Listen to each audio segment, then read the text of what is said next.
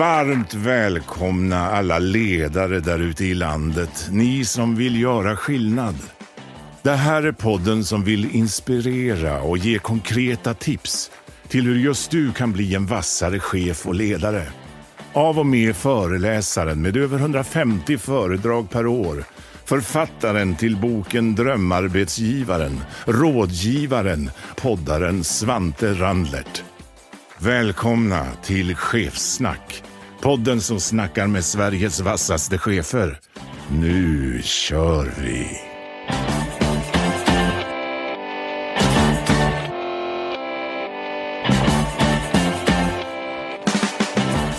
Varmt välkomna tillbaka till ledarskapspodden Chefssnack. Dagens ämne och gäst är otroligt både roligt men också skrämmande på ett sätt. Det roliga är att det är första podden i Chefssnack där både är gotlänningar. Inte bara jag utan min gäst mitt emot är ju också gotländska. Och vad då rädsla? Ja, det kanske är att ingen kommer förstå det här avsnittet.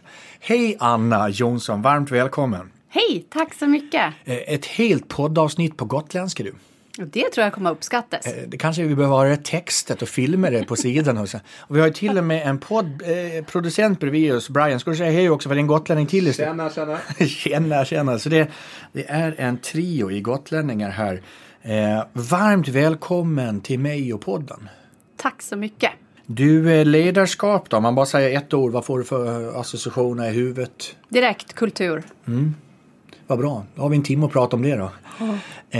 Också måste jag säga utifrån den bransch du är i, alltså Grant Thornton, ett revisions- och redovisningsbolag. Det är en bransch som under förflyttning va? Absolut. Och det vet jag att många av mina gäster vill veta mer om. Så jag tänkte hålla mig kring ledarskap och bransch i förflyttning. Och på något sätt två gotlänningar. Det kan bli ju intressant det här. Absolut. Förutom att du gotländska aldrig fått fram nu så tänkte jag bara en kort. Vem är Anna Jonsson? Pluggat ekonomi på Mittuniversitetet uppe i Östersund. Började som revisorassistent på Grant Thornton 88. Vart ekonomiansvarig för Contenta, revisionsledare på Grant Thornton tillbaka 2005. Kontorschef på Gotland, ungefär 30-40 anställda mellan 14 och 16. Och numera då vd för Grant Thornton sedan 2016 och pågående. Bland annat sitter styrelsen på något som heter Lindeberg Intressenter AB och varit mentor åt en tjej sedan tidigare. Årets framtidsbyrå 2015 inom Grant Thornton. Och också en av 3 finalister i kategorin Årets hälsofrämjande chef 2019 eller tidningen Chef. Bra där Anna. Ja. Du har hunnit med lite. Det har hänt mycket. Och det är väl det som på något sätt blir en kontenta av dagens samtal. Vad har hänt? Vad har du lärt dig? Och försöker paketera det till någon sorts reflektioner till tusentals chefer som nu sitter och lyssnar på dig. Du, jag vet ju att du är en lyssnare av podden.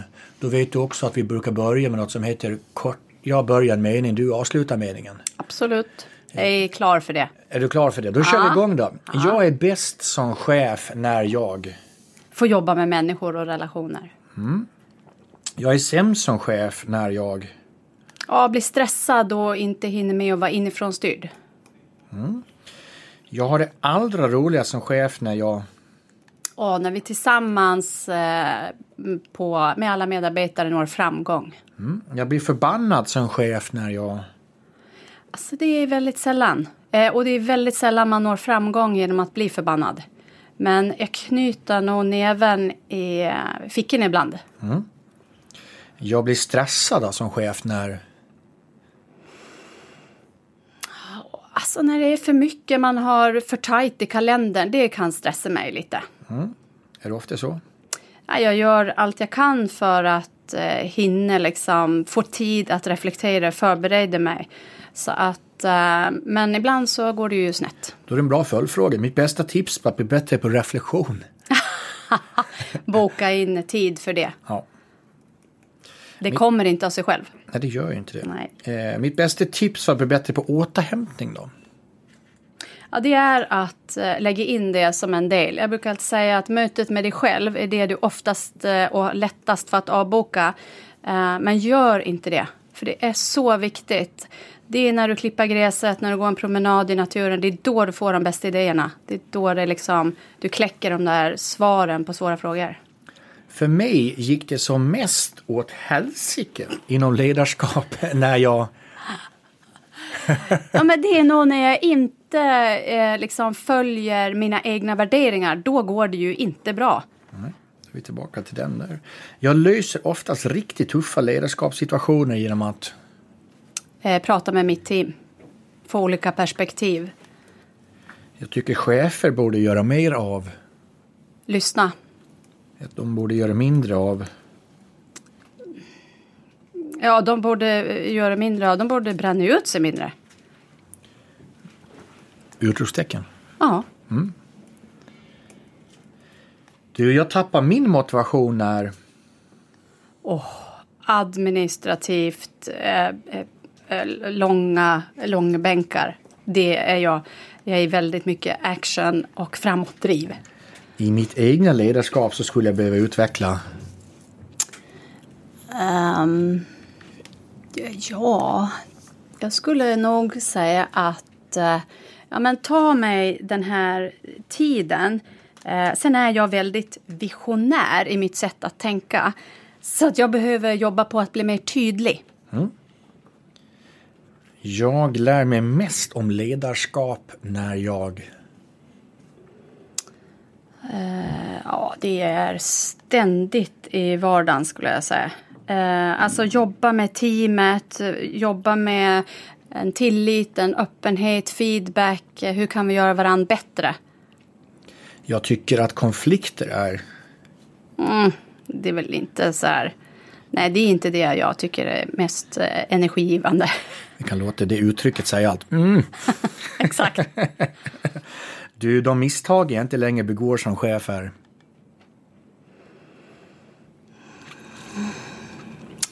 Inte begår som chef längre. Ja, men man hoppas ju att man bara gör liksom ett rejält misstag en gång. Att inte göra om samma misstag igen, måste jag säga. Mm. När jag och Anna inte tänker på vad jag ska tänka, då tänker jag på... Ja, då målar jag upp den där visionära bilden. Vart är vi 2030? Vad har gjort att vi har tagit oss dit? Varför är vi attraktiva? Om jag ska beskriva mitt ledarskap utifrån en pryl, vad är det då? Pryl? Nej, men jag vet inte om man kan säga att det är en pryl, men ett tåg. Det är ju lite härligt. Man är på en resa. Folk hoppar på och av. De som tycker att tåget går till rätt destination hoppar på. De som tycker att det går fel hoppar av. Ja, det skulle jag nog säga. Följdfråga på det då. Hur mycket går det på räls eller är det ur spår? En liten övergång. Ja, men både och såklart. Jag brukar säga ibland, man tar 2 steg framåt, 1 steg bakåt. Och det behöver man ju vara ganska bra på som ledare. Det är väldigt sällan man bara tar steg framåt. Det här du sa, du kom tillbaka vid 2 gånger till liksom, lite inåtblick. Du använde till och med ordet inifrån styrd. Jag tyckte det var ett bra ord. Du sa också när du är sämst så är du inte det till exempel. Och att du har så roligast när du har det. Ta dina tankar genom, för det är väl kanske många som vill och många som säger. Det kan lätt bli en klyscha. Vad är Annas take på det då? Hur blir man bättre på det? Inifrån styrd. Ja, du måste ju, alltså i mitt fall, det är säkert personligt, men för mig handlar det mycket om att jag mår bra, att jag är liksom i bra balans och tar mig tid att fundera på vad säger jag är viktigt för vår organisation för att ta steg i rätt riktning, för att nå de målen vi har satt upp, för att nå den där visionen. Och då behöver man tid för återhämtning, liksom bra sömn. Jag pratar mycket om det här med liksom att balansen i livet i form av sömn och kost och återhämtning, sova. Ja. Det är ju ganska, för du tog ju också upp det här att boka tid, både för reflektion och återhämtning. Och du nämnde lite att det är lättast att man tar bort den i kalendern när det blir tufft då. Jag lämnade nyss i min bil på service och jag fick en liten tankeställare, för att varför gör man det då? För den var ju inte sönder. Men man lämnar in det på service för att det inte ska gå sönder. Och det är vi med bilar. Men vi gör ju inte med människor. Nej. Utan vi agerar mest när det har gått sönder. Och det är lite för sent.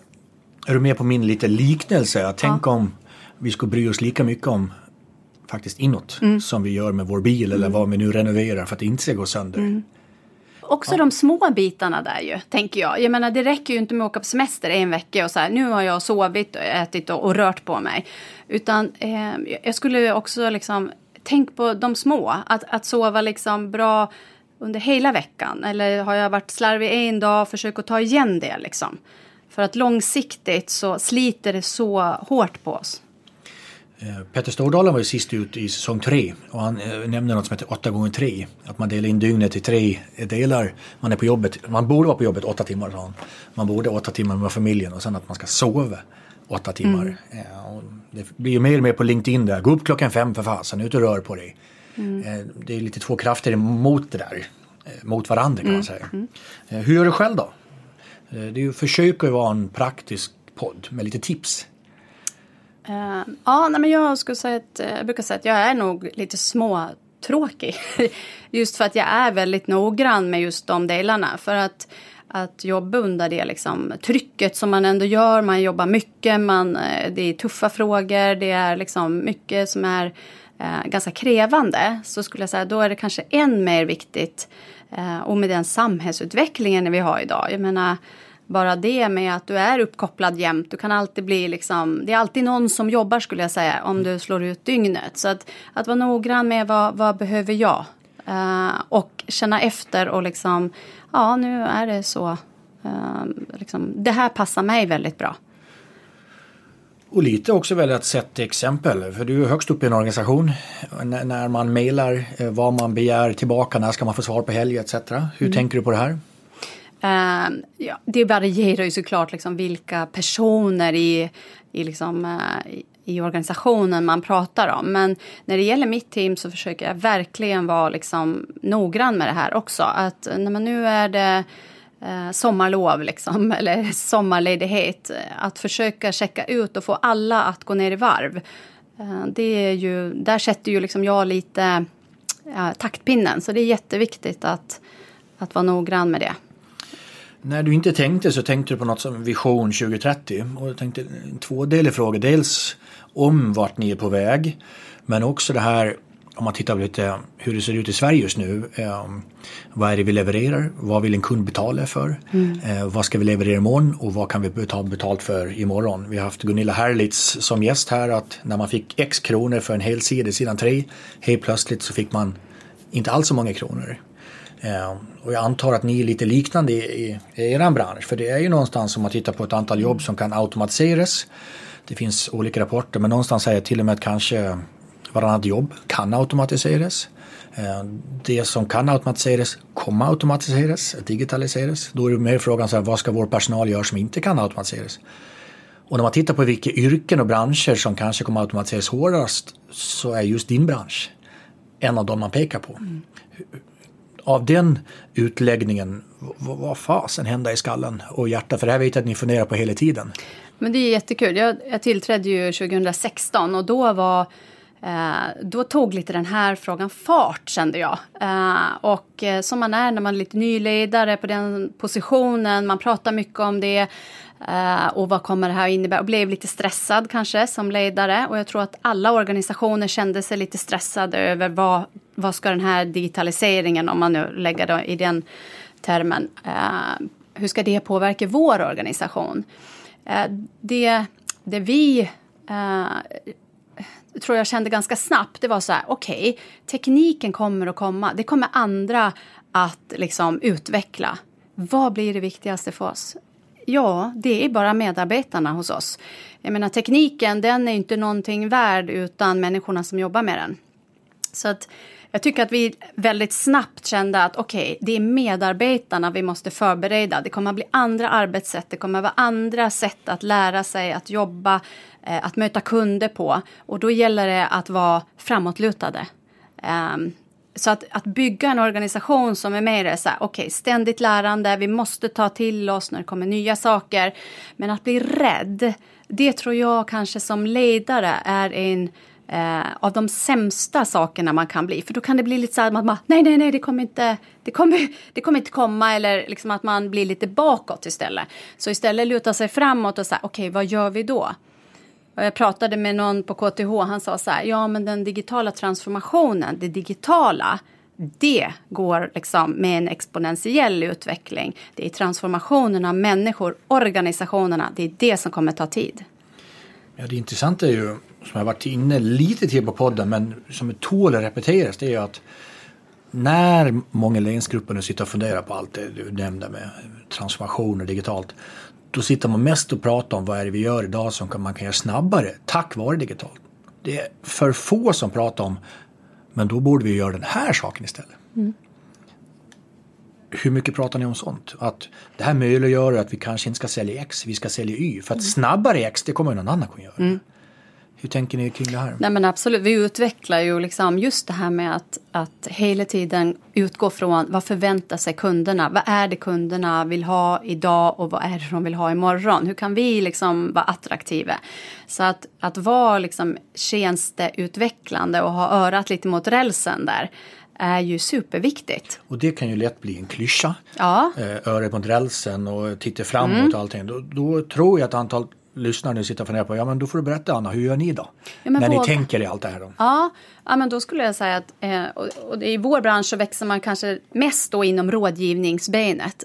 Varför då? Jo, för att det är där någonstans alla företag idag behöver hjälp. Hur kan vi ta det här vidare? Vilka tjänster behöver vi? Och det har väl vi sett att där behöver man liksom vara lite snabbare kanske på att okej, vilka tjänster ska vi utveckla? Vad ska vi bygga för någonting? Och våga testa lite. Vi har ju inte svaren. Men för vår del har det varit att utveckla liksom rådgivningsdelarna. Att bygga också de medarbetare som vi har idag att rådgiva på ett sätt som är mer framåtriktat. Och det är kanske de bitarna som inte går att kopiera. Nej. För det är ju ner till dina människor. Ja. Jag har tittat mycket på vad är det för egenskaper hos människor.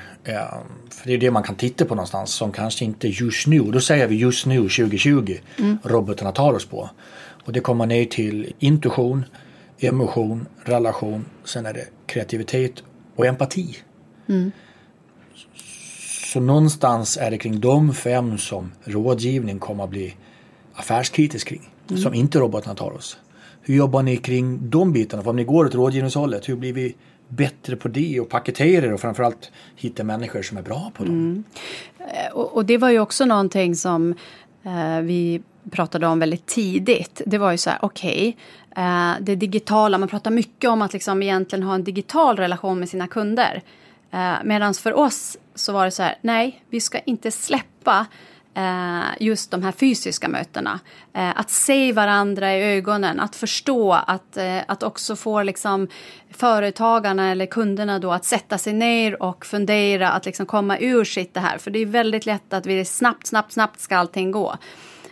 Och det gör det ju inte när du ska liksom jobba med kanske dina mål i ditt bolag eller vad det nu kan vara. Så att behålla de här personliga relationerna, och det ser vi har varit en framgång för oss, det är att man väljer oss för just de personliga relationerna. Det här är ju helt liksom olika på olika organisationer, men det gäller ju att veta vad är dina eller våra kunder vill ha. Så att absolut, att behålla det där. Ett ord du använde nyss så kommer man väl bli avgörande. Det ordet, du sa lite experimentera och testa lite. En vd för en organisation som ni, hur jobbar ni med just det? För det är någonting många vill, men kanske inte alltid får till. Har du någonting att delge, lära? Nej, men där man måste liksom släppa krafterna lite lös.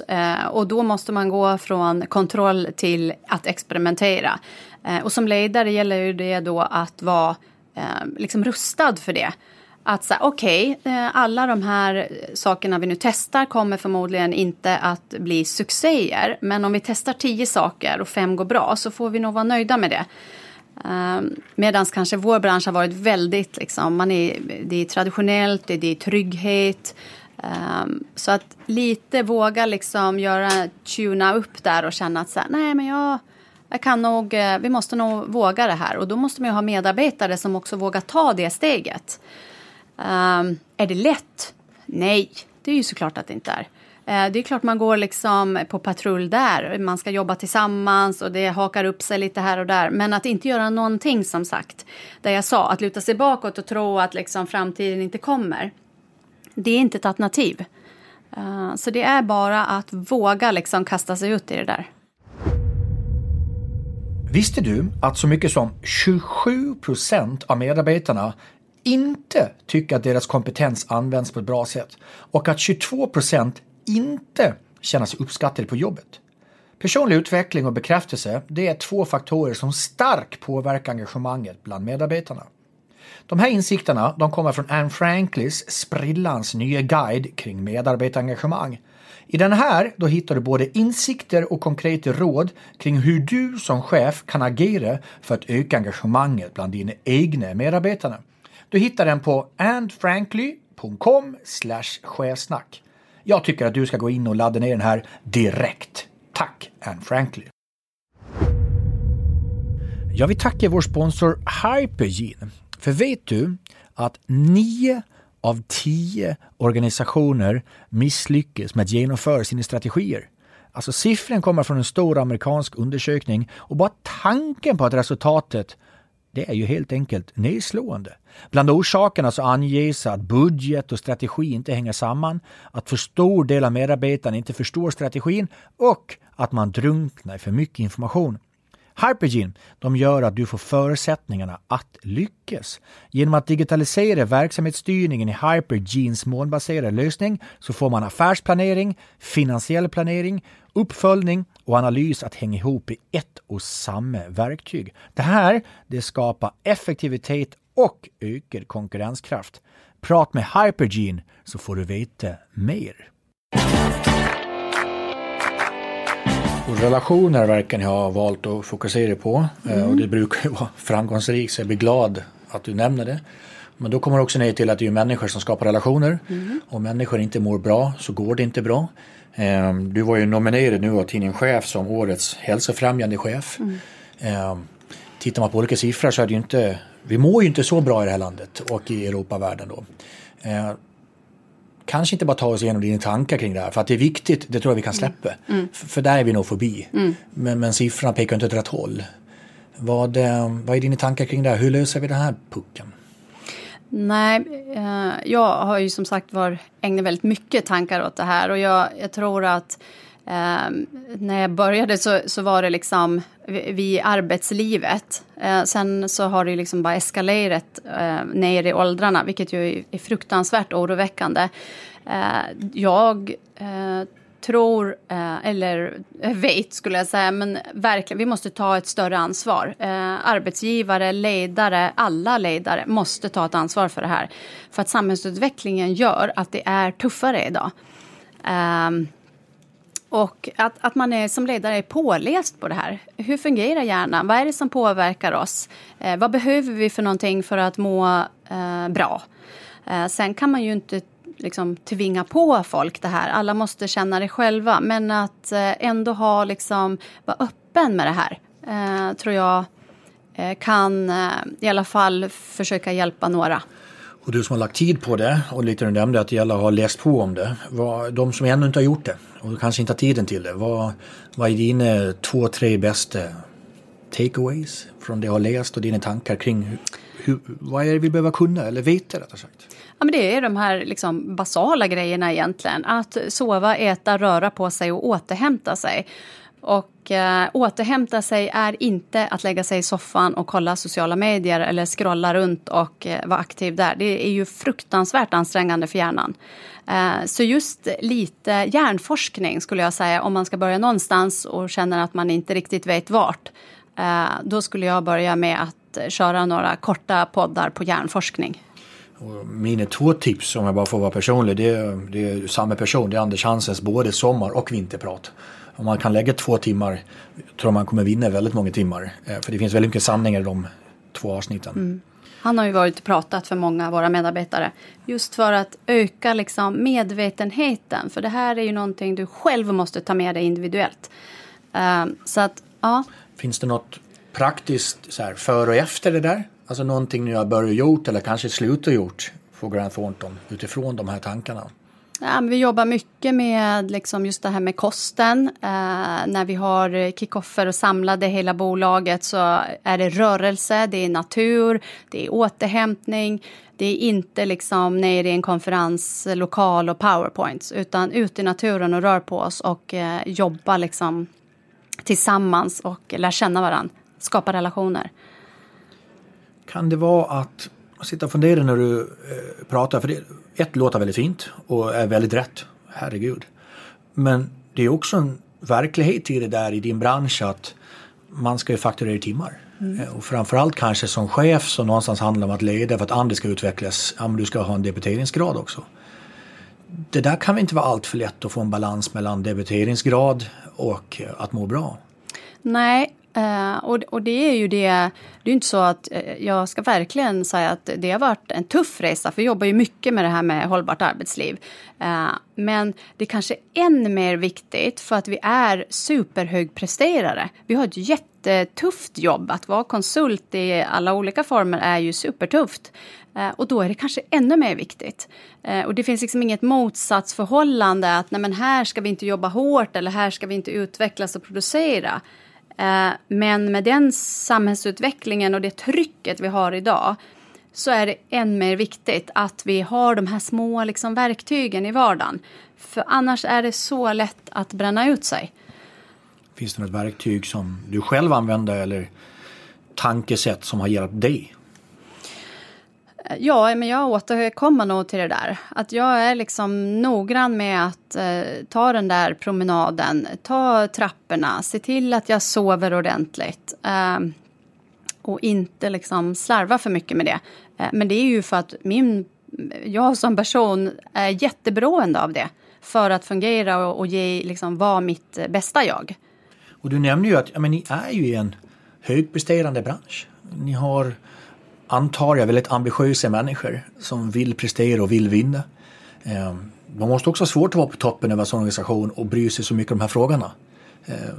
Finns det utmaningar eller lyckosamma exempel? Ja, men det tycker jag verkligen. Just det här med att försöka att vara mycket mer proaktiv i de här frågorna. Hur kan vi skapa en medvetenhet och ge utrymme och kunskap om det här innan man har liksom med de här högpresterande människorna gått för långt. För att alla är ju liksom sin tuffaste ledare nästan, kan man säga. Så att därför handlar det ju om att liksom våga ta de här frågorna. Och jag har många exempel på där jag har hört liksom dels delägare, som vi är ju 150 stycken, som har sagt att men gud, jag har verkligen ändrat mitt sätt att jobba och mitt sätt att liksom leva. Och det är klart att då blir man ju otroligt glad. Det går liksom inte att pumpa in hur mycket timmar som helst och bara sitta ner och inte ha liksom de andra delarna. Nej. Och apropå den här service av bilmetaforen jag använde. Har ni börjat mätt någonting eller följt upp något speciellt så att ni kan säga att bilen gick inte sönder, den är på väg att gå sönder? Har ni gjort något sånt konkret? Ja, men vi har gjort om de här mätningarna så att man tar ju en rad liksom prover och just det, och gå in och hjälpa till redan när vi säger att ja, men här behövs det liksom, här är det högt blodtryck eller vad det nu, det finns ju olika liksom kolesterol eller vad det nu kan vara. Och att man också får liksom den informationen om ja, men de här lätta delarna kan du ta om du har höga värden här. Ja. För det är ju lätt att man tar fram Alvedonen. Absolut. Som ska lösa alla problem. Men varför kommer upp att du behöver ta en Alvedon då? Det är någonstans där jag vill komma in på. Om jag byter spår lite. Många av landets ledare står inför en tuff utmaning eller har fått den. Det vill säga att man har varit kollegor och sen blir man chef över sina kollegor. Det är någonting jag får återkommande frågor på. Man tycker det är svårt. Och jag menar, du började som revisorassistent 98 på Grant Thornton. Och nu är du högste vd. Så jag antar du är ju chef över ett antal människor du har varit kollegor med. Vad är dina lärdomar från det då? Upplevelser eller framgångsfaktorer? Jag har jag tänkte säkert så första gången jag liksom gick från att vara ledare till att bli kontorschef. Men mitt tips där är nog så här, ja, men om du är dig själv hela vägen och har liksom landat i det, då tror jag inte att det kommer bli så svårt. Och nu när du blev vd, det var ingen issue där heller? Nej, det är nog snarare liksom att gå från den rollen jag hade till att liksom kliva upp och bli vd för ett så pass stort bolag. Det var ju utmaningar med, men det handlade inte om liksom att gå från att vara kollega med någon till att bli ledare över någon. Och de där ute som har utmaningar med det, för det, så är det en viss del. Vad vill du säga till dessa lyssnare? Ja, men jag skulle verkligen liksom skicka med där att känna att du är trygg i ditt eget ledarskap. Och kanske det är ju oftast det ledarskapskurser börjar med. Vem är jag och hur uppfattas jag av andra? Och det tror jag att landar man i det, då blir man lite mer trygg i det. Och då blir också de medarbetarna runt omkring dig trygga, vilket gör att det kommer att bli en lättare process. Kan det inte också vara lite det här med att en viss bild, hur ska man vara som chef? Och helt plötsligt så är man någon annan. För att man tror att det är så man ska vara. Men i själva verket ska man, jag säger inte att man ska bli privat, men i alla fall personlig. För det är ju en människa man följer. Och då vill man ju följa. I dagens tider så säger vi uppåtspunna av en chef. Ja, men där tror jag verkligen att du är på någonting. Att man själv tror att nu har jag blivit chef, ledare här, och då förväntas det att jag ska ha den här kostymen eller vara på det här sättet. Och det är väl då det är väldigt lätt att gå vilse. För då tappar du ju ditt eget inifrån drivet. Så att jag tror att gå verkligen att liksom börja lära känna sig själv. Så att man vet vad är det jag står för, vad är det jag drivs av, vad är viktigt för mig. Så att ja, och liksom var ingenting som någon annan, du tror att någon annan förväntas av dig.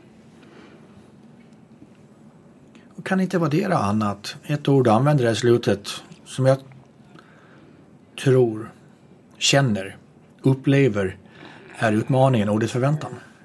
Att det är fel förväntansbild. Och vem är det som sätter förväntan? Vi tror att det är en viss förväntan, men det kanske, vem har den förväntan? Eller vem har satt den förväntan? Är du med lite på mina tankar? Tänk om det är en förväntansbild som är utmaningen då? Ja, men jag tror att det ligger jättemycket i det. Och jag tror att det är vi själva som sätter förväntningarna. Hur jobbar du med det då själv då? Du är vd för Grant Thornton nu. Jag antar att det finns ett antal förväntningar på dig och organisationen. Hur jobbar du med att det blir rätt förväntningar? För att någonstans kommer man ner till fundamentalt att om vi inte lever upp mot förväntan så blir folk besvikna. Det så pass konkret är det ju. Hur jobbar du med de bitarna att det blir rätt förväntan på både Grant Thornton och Anna som vd? Det kommer nog ur kommunikation. Att man är tydlig med att det är det här vägen vi ska gå, det är det här som är viktigt. Vad är vår vision? Ja, men liksom att man är tydlig med vilken väg man är på och att man är transparent med hur man är som person, tror jag, och ledare. För då är det lättare för andra att förhålla sig till. Och då förväntar man sig nog inte mycket annat än att jag liksom känner att jag vet vart hon är på väg eller hur hon tänker eller så. Så det gäller väl att liksom vara ute och kommunicera mycket. Hur blir man tydlig enligt det då? Förväntan från en tydlighet då, men tydlighet är någon som uppfattar. Ja. Hur jobbar du med ordet tydlighet? Men för mig har det nog handlat mycket om att hålla i den kommunikationen och de målen som vi har satt upp. Att det liksom, du kommer behöva säga det här 100 gånger till, Anna. Vart vi är på väg eller vad som är viktigt eller vad våra kunder säger, vad de vill ha, vad händer i omvärlden. Och det tror jag är att hålla i den, liksom, de delarna tror jag är en viktig. För det upplever många en utmaning just att det är fler kanaler än tidigare att komma ut i. Men också är det ju, om man tittar på någon sorts övergripande ledarskapsutmaning, så är det ju fler och fler ledare som inte är på plats. När du var kontorschef på Gotland så antar jag att du kunde samla alla vid kaffeautomaten. Så var det klart. Det ser det ju inte ut nu när du som vd, men många jag pratar med, de har ju ledare över medarbetare i fler länder. Så vad är att vara närvarande när man inte träffar någon? Nej, jag brukar alltid säga det viktigaste är väl kanske att man åtminstone har liksom setts och lärt känna varandra och skapat någon typ av liksom grund i relationen. För att sen kanske inte behöva ha de här fysiska mötena.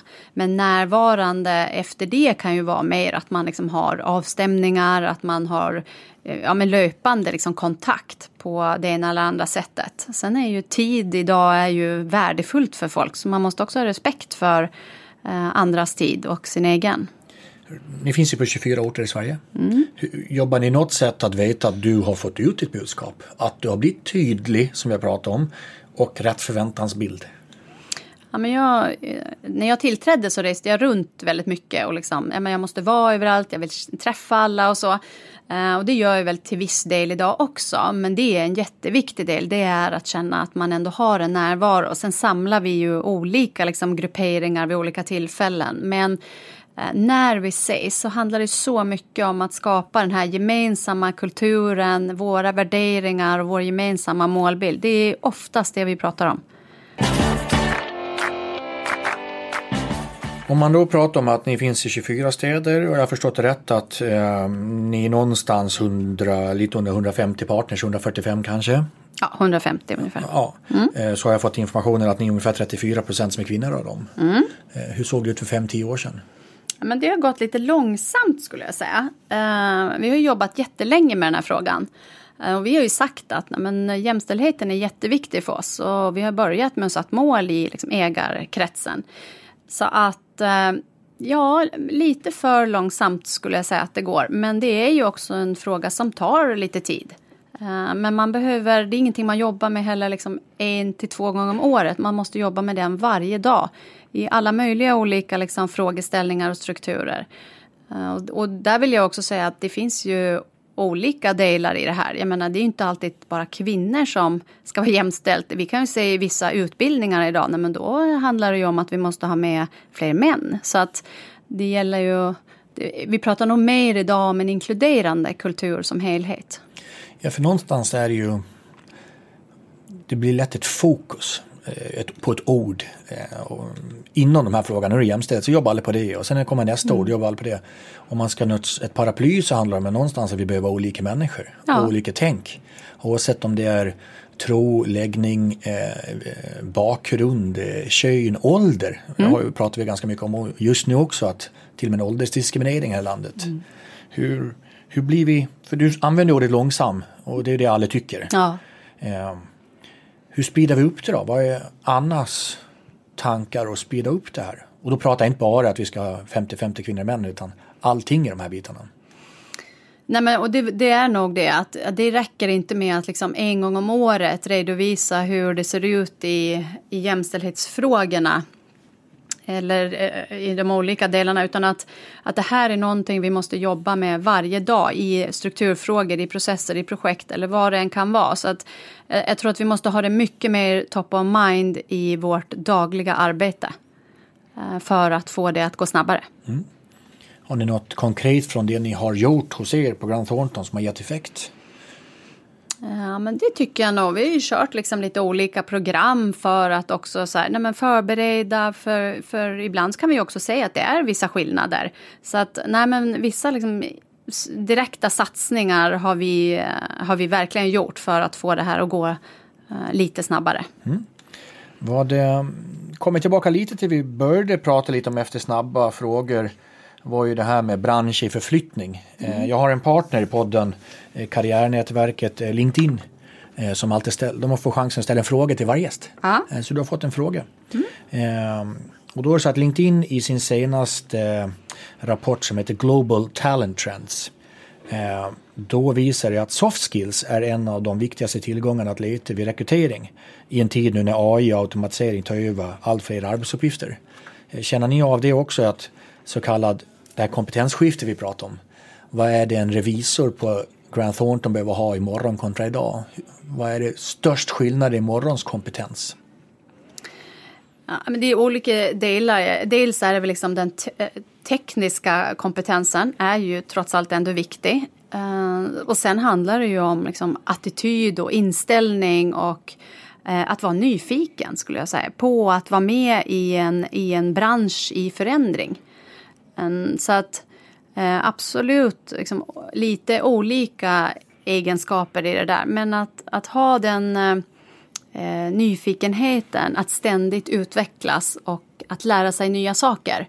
Lite på det jag började med att vara framåtlutad. Ja, men det finns ingen färdig process för det här eller en rutin, utan du kommer komma in och du kommer vara tvungen att utveckla dig och hänga med när vi lanserar nya system eller vad det nu kan vara. Så att den tror jag är en viktig egenskap. Har du börjat se på ditt intranät några roller som du nästan så här, det här annonserade vi inte för några år sedan? Nej, inte direkt. Nu går vi ju i och för sig mycket mer mot rådgivningsspåret. Så lite mer specialister skulle jag i så fall säga. Men det är ju liksom en sak som vi verkligen har bestämt. Att strategiskt ska vi växa inom de delarna. För det är det våra kunder efterfrågar idag. För det är ganska spännande att följa organisationer över en 3-5 års perspektiv. Vad är det för annonser som ligger ute? Jag vet till exempel en bank nu som för några år sedan hade bank, självklart då kassörskorna som ska anställa. Nu är det robotskötare. Ja. Och hade man sagt det för 5 år sedan så hade de ju, det ska inte vi ha, vi är en bank här. Ja. Men det kanske händer inom er snart också. Ja, absolut. Jag har en tanke på någonting du pratar väldigt ofta om. Utifrån positivt. Du talar ofta om att man ska uppfylla drömmar. Och att du ska hjälpa till och få folk att leva drömmar. Och jag har en liten spaning på det som jag skulle vilja prata med just dig om apropå drömmar. Om man tittar på managementlitteratur och företagande så finns det ett uttryck som säger att ett mål utan en plan är bara en dröm. En sån här klassisk som man måste verkligen. Ett mål utan en plan, det är bara lägg ner. Vet du vad jag upplever nu? Att det kommer både en generation och en tid där har vi inte drömmen så spelar ingen roll med ett mål ens. Och planen kan vi fullständigt skit i. Så det är ganska intressant att från ett uttryck som alltid varit att har man inte en plan för ett mål, lägg ner, det är bara dröm. Till att kanske ska börja med drömmen. Vad får du för tanke kring den spaningen? Men lite där drömmar får ta plats liksom. Och då är det ju inte bara de som jobbar hos oss. Det är ju våra, jag menar, om man kollar på de kunderna vi har. Herregud, alla där startar ju egentligen med en dröm. Så att jag tror att där har vi nog tagit ganska stora steg liksom. Alla vill känna det här med att liksom, vad är min inre drivkraft? Om vi nu kallar det dröm eller vad det kan vara. Men för att jag ska få ett engagemang att gå till det här jobbet varje dag och liksom lägga min tid och mitt engagemang där. Då måste jag känna att det ger någonting för mig. Att det är min inre drivkraft. Så att oavsett om du är kund eller om du är medarbetare så måste du hitta den där. Jag håller med om att det är ganska lätt att bestämma ett mål i början på ett år. Och sen har vi en plan för att nå målet. Men vi får inte riktigt med energin och visionen om vi säger. Eller framförallt människors drömmar. Varför ska vi ens göra det här? Ja. Och du då som pratar mycket om drömmar. Hur gör man konkreta för att få fart på sina medarbetare och ledares drömmar? Ja, men där kommer man nog tillbaka till det här med att måla upp de här bilderna som vi vill nå. Och jag är ju en riktig bildmänniska. Så att i vår affärsplan så var det bilder liksom. Vad är det vi vill nå? Vad är det vi tillför? Och också prata om det här med att vara inifrån styrd och hitta sin inre drivkraft. Då får man ju ett engagemang och då får man ett högt medarbetarengagemang. Och då kommer man in på det där. Man måste ha högt medarbetarengagemang. Jo, men varför då? Så att alla måste liksom känna att de jackar in i det här och vilken liksom del bidrar jag med till den här drömmen som vi alla vill nå. Fast vi har lite olika liksom saker som driver oss. Så att jag tror att det är viktigt lite beroende på hur man är som person. Men för mig handlar det mycket om att måla upp den där bilden som man känner där fram att wow, det är ju ändå dit vi vill nå. Vad du var inne på ett tag som du pratade om när ni åker på konferens, att kanske inte ner i källaren, konferensrummet och PowerPoint, för att det kan lätt uppfattas som övertalande. Är att vi gjorde ett bra år, nu ska vi 7% upp och här är en plan. Men de som ska göra det har inte köpt in på det. Och de som ska göra det brinner inte tillräckligt mycket att vilja göra det. Så någonstans är det från övertalet till kanske till och med visionera. får du till det i ditt ledarskap? Och då pratar jag Grant Thorntons ledarskap. Visionera. Ja, men är det någonting som jag verkligen lägger tid på, så är det vår vision. Vad är det vi bidrar med? Vad är det för, vi pratar mycket om samhällsnyttan som vi bidrar med. Och utifrån specificera det. Ja, men okej, men vad är viktigt då? Varför går vi till jobbet varje dag? Och för mig så hämtar jag kraft ur det där varje dag och det som kommer in i ledarskapet i nästa steg, som jag tycker är en jätteviktig del, det är att ha den här spaningen på omvärlden. Vad är det som händer i samhället, i omvärlden, på marknaden som påverkar oss? Och som vi måste vara med och dra ett strå till stacken. Det kommer påverka oss, men vi måste också vara med och hjälpa till. Och då är det ju lite det här med hållbarhet och utbrändhet. Och, jag menar, det ökar. Här måste vi har 1200 medarbetare som påverkas av det här. Och det är inte bara 1200, säger jag. Det är alla deras familjer, nära, kära. Herregud, vi är ju uppe i flera tusen. Så att ha spaning på vad som händer, vad som påverkar och vad behöver vi ta ansvar för. TRR, det är en aktör inom omställning och arbetslivscoachning, helt utan vinstintresse. Det öppnar dörrar till framtidens arbetsliv genom att stötta uppsagda tjänstemän och chefer på vägen mot en ny anställning, studier eller starta eget företag. TRR hjälper även arbetsgivare att kompetensväxla och stötta dem vid omställning. Vill du veta mer om TRR? Går du in på trr.se. Visste du att anledningen till att Ikeas produkter har riktiga namn, det är för att Ingvar Kamprads dyslexi gjorde det svårt med bokstäver och siffror? Och vilken succé det blev! Nu, när du kanske har lärt dig något nytt idag, vad vill du lära dig för nytt imorgon då?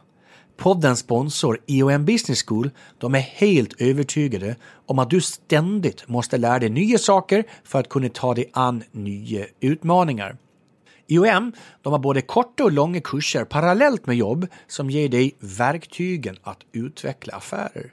På iom.se/Svante så bjuder de på erbjudande och ny kunskap.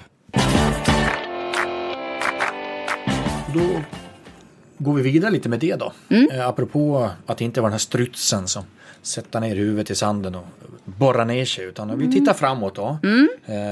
Vi tittar omvärldsbevakning och du pratar vision 2030. Vi börjar med vad säger du och vad säger ni där borta på horisonten? Vi börjar först utifrån någon sorts vad rör sig i samhället som du säger. Ja, vi har ju varit inne på några, om vi säger helheten. Ja, men vi pratar ju teknik och AI. Någonting vi inte har pratat jättemycket om nu, kanske vi pratar hållbarhet utifrån medarbetare, men vi har ju ett större hållbarhetstryck idag än vad vi har haft någonsin. Jag sa Almedalen 2019, jag tror att 89% handlade om hållbarhet, hade det med i rubriken. Och där kan man säga lite så här, vad är trenderna just nu i samhället? Så att lite ha span på de delarna. Och vad är det då? Ja, men det handlar om det miljömässiga, det ekonomiska och det sociala. Och hur påverkar det oss? Och vad behöver vi göra för att vara relevanta i framtiden? Det här är någonting som jag tror att som ledare, du har inte alla svar, vi vet inte allting, men att vara påläst och försöka ta med det i din vardag och försöka förmedla och ha diskussion och dialog med medarbetare om det här. Och det är lätt att det är en samhällsutmaning och det är bara följa generation Greta. Alla följare som Greta får, och jag vet ett antal som har varit i din stol tidigare, saker de får frågor på anställningsintervjuer som man inte fick innan, och då kommer det mycket till hållbarhet. Men försöker till och med lyfta in det i ett kunderbjudande så det inte bara blir en samhällsekonomisk fråga utan absolut. Vad har ni gjort för flyttningar där då? Ja, men det påverkar ju våra kunder. Så att det är ju en sak att ha de här spaningarna ute, men också förstå att det här påverkar oss, men det påverkar ju, vi har ju 27 000 kunder i form av bolag som påverkas av det här.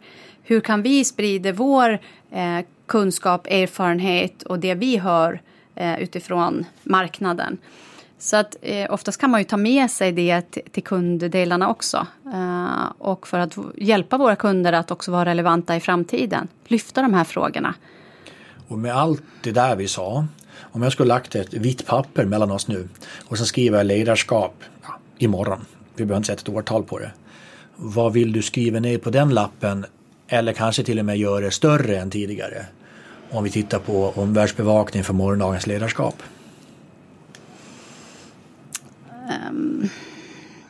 Ja, en sån sak, om jag kopplar det till ledarskap så skulle jag säga samverkan tillsammans.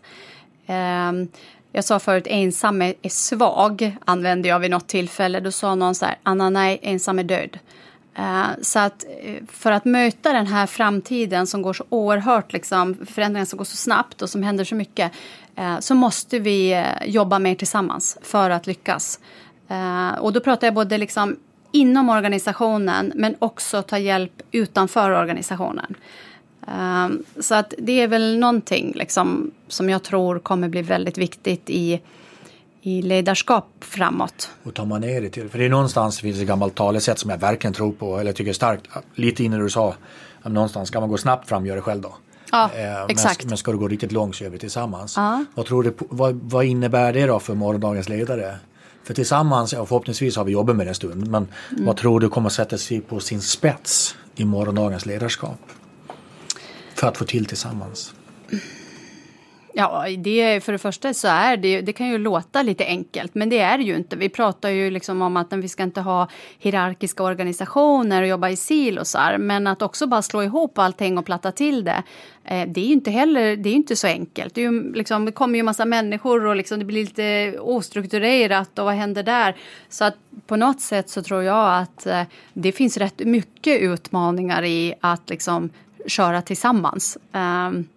Men jag tror att det är det vi verkligen behöver. Vi kan liksom inte sitta och bara jobba med de som har en och samma kompetens. Utan även här då den här liksom inkluderande med att okej, men vad tror du? Och liksom utgå från något lite större. Jag tror en viktig framgång där, för att berömma Grant Thornton lite. I den här säsongen har vi också Länsförsäkringens ABs vd. I förra säsongen hade vi Sveikos koncernchef Åsa. Gemensamt på er är ju att ni är hårt decentraliserade. Mm. Jag tror det är svårt att få tillsammans i hårt centraliserade. Känner du av den kraften? Ja, men jag skulle säga att när jag kom in så upplevde jag nog att det var lite så här 24 verkligen liksom ganska fristående ledare. Och det jag kände där var att, men gud, varför jobbar de inte med tillsammans? För det är väldigt lätt att det blir liksom, ja men den enheten jobbar inte med den. Och det är någonting som vi har jobbat jättemycket med nu. Att liksom hitta de här, men gud, det där har jag ju redan löst på det här sättet. Så att ta den där tiden. Och när du pratar om konsultverksamhet så är det svåraste att äska av konsulter, det är ju tid. Men de här, där har vi faktiskt verkligen, det är så roligt att se. Men det har gjorts stora framsteg och jag tror att de har uppskattat det väldigt mycket. Att, liksom, att inte känna sig ensam som ledare utan att kunna säga okej, jag kan ringa den där eller jag hörde med den. Eller... Ja, men då blir det ju att vi lär varandra. Ja.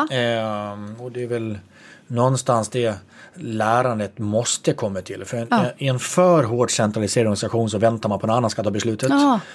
Och kanske en utbildningsplattform som tar så pass lång tid sen när vi lanserar den, då är det gamla saker vi lär ut. Liksom, hur lär vi oss i stunden? Och vad gjorde du på det kontoret? Ja, men det kan väl vi också göra på 23 andra.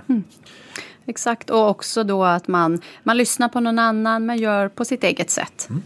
Har du någon, för du vet att jag liksom en liten försök att vara nördig, praktiskt exempel.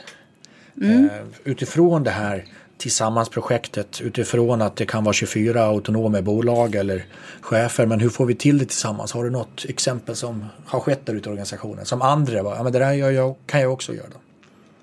Ja, men vi satte ju ihop liksom regioner. Och det låter ju inte alls på något sätt unikt. Men det var verkligen så att alla jobbade lite för sig själva. Så för mig var det jätteviktigt att skapa forum, oavsett vilka forum eller plattformar eller vad du gör. Liksom, låt dem lära känna varann. För det är där det börjar. Om de inte har en relation med varandra, de här människorna eller medarbetarna, då kommer de aldrig att dela med sig eller liksom kunna hjälpa varandra. Utan först måste du skapa den här relationen för att sen säga, okej, hur kan vi då hjälpa varann? Stötta varann i vissa frågor. Och sen börja inte så stort, utan börja med att säga, nej men okej, hur kan vi gå till marknaden tillsammans, eller hur kan vi hjälpas åt och lösa vissa kundfrågor tillsammans. Men jag ser ju en jättestor förändring i att när jag reser runt i Sverige så är det ju folk runt och reser på alla kontor, medarbetare från Uppsala, i Kiruna, men du vet, så att när vi ritar upp den här bilden av hur vi nätverkar så är det streck liksom det är tusentals streck. Men det är ju, vi går ju åt ett nätverkssamhälle. Ja. Alltså både utanför arbetsplatsen och på. Och då är bara frågan, har vi ordet jag är ute efter lite förutsättningar. Har vi verkligen förutsättningar för att få till det här nätverksdelningen mellan varandra? Ofta så är det ganska täta skott och etc. Så att många som tycker jag är frustrerade för att man inte får till det, men då brukar jag fick höra av en florist som jag försökte ta lärdom av att om man ska få en krukväxt och riktigt blomma upp, då måste man byta jord ibland. Och jag upplever inte att organisationer byter jord. Utan vi vill få den att växa och blommen ska liksom bli vattna. Men har vi bytt jord då? Apropå det jag kallar för organisationsdesign. Eller hur får vi till det här nätverksdelandet? Då måste vi kanske byta hur sättet vi arbetar på. Ja, men det gjorde vi, skulle jag säga. Då har ni bytt blomjord? Ja, där har vi, just i den delen har vi verkligen bytt blomjord. Vad ser du mer i framrutan där framme? Ja, jag läste en fantastiskt spännande artikel som text från Larry Fink. Han är grundare och vd för världens största kapitalförvaltare som heter BlackRock. De omsätter ju i alla fall, eller investerar 70 miljarder kronor. Så att det är liksom en kille med lite koll. Och vad säger man där då? Ja, det räcker inte med vinst längre. Företag måste göra mer. Och då pratar man miljö, ekonomiskt och socialt. Och de företagen som hanterar hållbarhetsfrågorna och riskerna med det är de som kommer behålla tillväxt och lönsamheten på sikt. Och det är rätt starka ord han skriver i sina vd-texter. Och jag tror att det här är någonting som man som ledare behöver ha span på. Och de som vill läsa det, berätta igen, hur googlar man fram artikeln? Vad ska man... Dagens Industri läste jag det. Och sök på BlackRock helt enkelt. Det sätter egentligen fingret på mycket, jag tror både din bransch och andra tjänstemannabranscher. Jag tror morgondagens valuta är förtroende.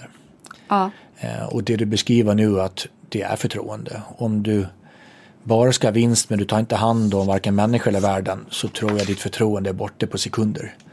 Och förtroendet tar lång tid att bygga upp, men det försvinner snabbt. Ja. Så det var en väldigt bra konklusion av morgondagens valuta och hur vi tar oss dit. Du Anna, från allt vi har sagt då, vi började prata om ett ord relationer och vi avslutade prata om ett ord relationer. Så jag tycker det är någon sorts snygg start och slut och lite mellan där, mitt emellan. Men om vi ska ta ner det till Anna Jonssons 3 bästa tips till landets ledare. Vad blir det då om vi börjar med nummer 1?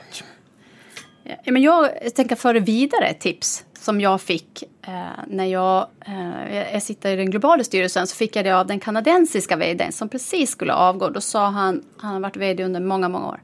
Anna, var dig själv. Det låter som ett superenkelt tips. Men jag kan säga, ju längre jag har jobbat så har jag funderat på det där och känner att men shit, det var verkligen ett riktigt bra tips. Det är inte alltid så lätt. Med just det diskussionen vi hade tidigare också. På temat lära sig av varandra, så var det väl ganska tydligt. Nummer 2 då?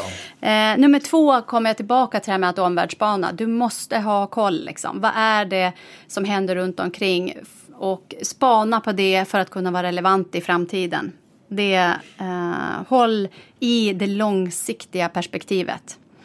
Och på 3:e plats så tänker jag att ställ dig frågan, vad är det som gör att medarbetare, kunder ska välja ert bolag i framtiden? Det är bra. Du har ju en fråga kvar. Och innan jag inte ställer den så tänkte jag bara, hur känns det? Nu lutar du tillbaka så här, jag såg nästan. Hur är magkänslan, Anna? Ja, det känns bra. Ja, väldigt trevligt, utvecklande. Jag har fått mycket tankar. Och det är väl, apropå det vi sa, vi lär varandra. Jag har lärt mig idag. Och det är väl precis det här det handlar om. Relationer hjälper varandra och tillsammans vinner vi den här matchen. Yes. Du, sista frågan är ju, du som har lyssnat på podden, vi rullar ju alltid ut med en låt. Det får vara antingen en favoritlåt eller helst någon låt som kanske associeras med en Anna eller Annas ledarskap. Det får du välja. Men medan du funderar så säger jag tack. Tack till poddens partners. Det är ni som möjliggör att vi kan ha den här podden. Så alla vi som lyssnar, vi ska tacka de 4 partners vi har för säsong 4. Det är Anne Frankly, det är Hypergene, IOM Business School och TRR. Också tillsammans pratar han om, ja det är det vi gör i den här podden. Tillsammans så är det ett projekt som vi försöker göra så gott vi kan och vi hoppas ni lyssnare gillar det. Med producenten Brian van der Brink i toppen, med också redaktör Fredrik Emdén, researchen Sara Palmqvist och alla kollegor vi har på Hotel at Six att tacka för kring den här poddstudion. På chefsnack.se så hittar ni det senaste, också självklart sociala medier. Vi blir ju glada när ni gillar, kommenterar, skriver meddelande. Fortsätt med det. Det älskar vi här på podden. Då är frågan, Anna, vilken låt rullar vi ut det här avsnittet till? Ja, vi pratar ju mycket om att hitta sin inre drivkraft och om att bryta nya marker. Så att jag har valt en person som tyvärr inte är med oss längre, men som jag vill hylla just för att han hittade sin inre drivkraft och skapade någonting som inte fanns. Och när han fick sitt genombrott var det 2011 med den här låten. Och jag tror inte att någon hade liksom hört den här typen av musik tidigare. Jag pratar ju såklart om Avicii och Levels. Och som ni hör så har vår fantastiska producent Brian, också från Gotland, börjat spela de starka och härliga tonerna för Avicii. En människa som gjorde skillnad, och apropå hälsa vi har pratat om, tyvärr inte är med oss längre. Nej, så vi hyllar honom med det. Tack, Anna.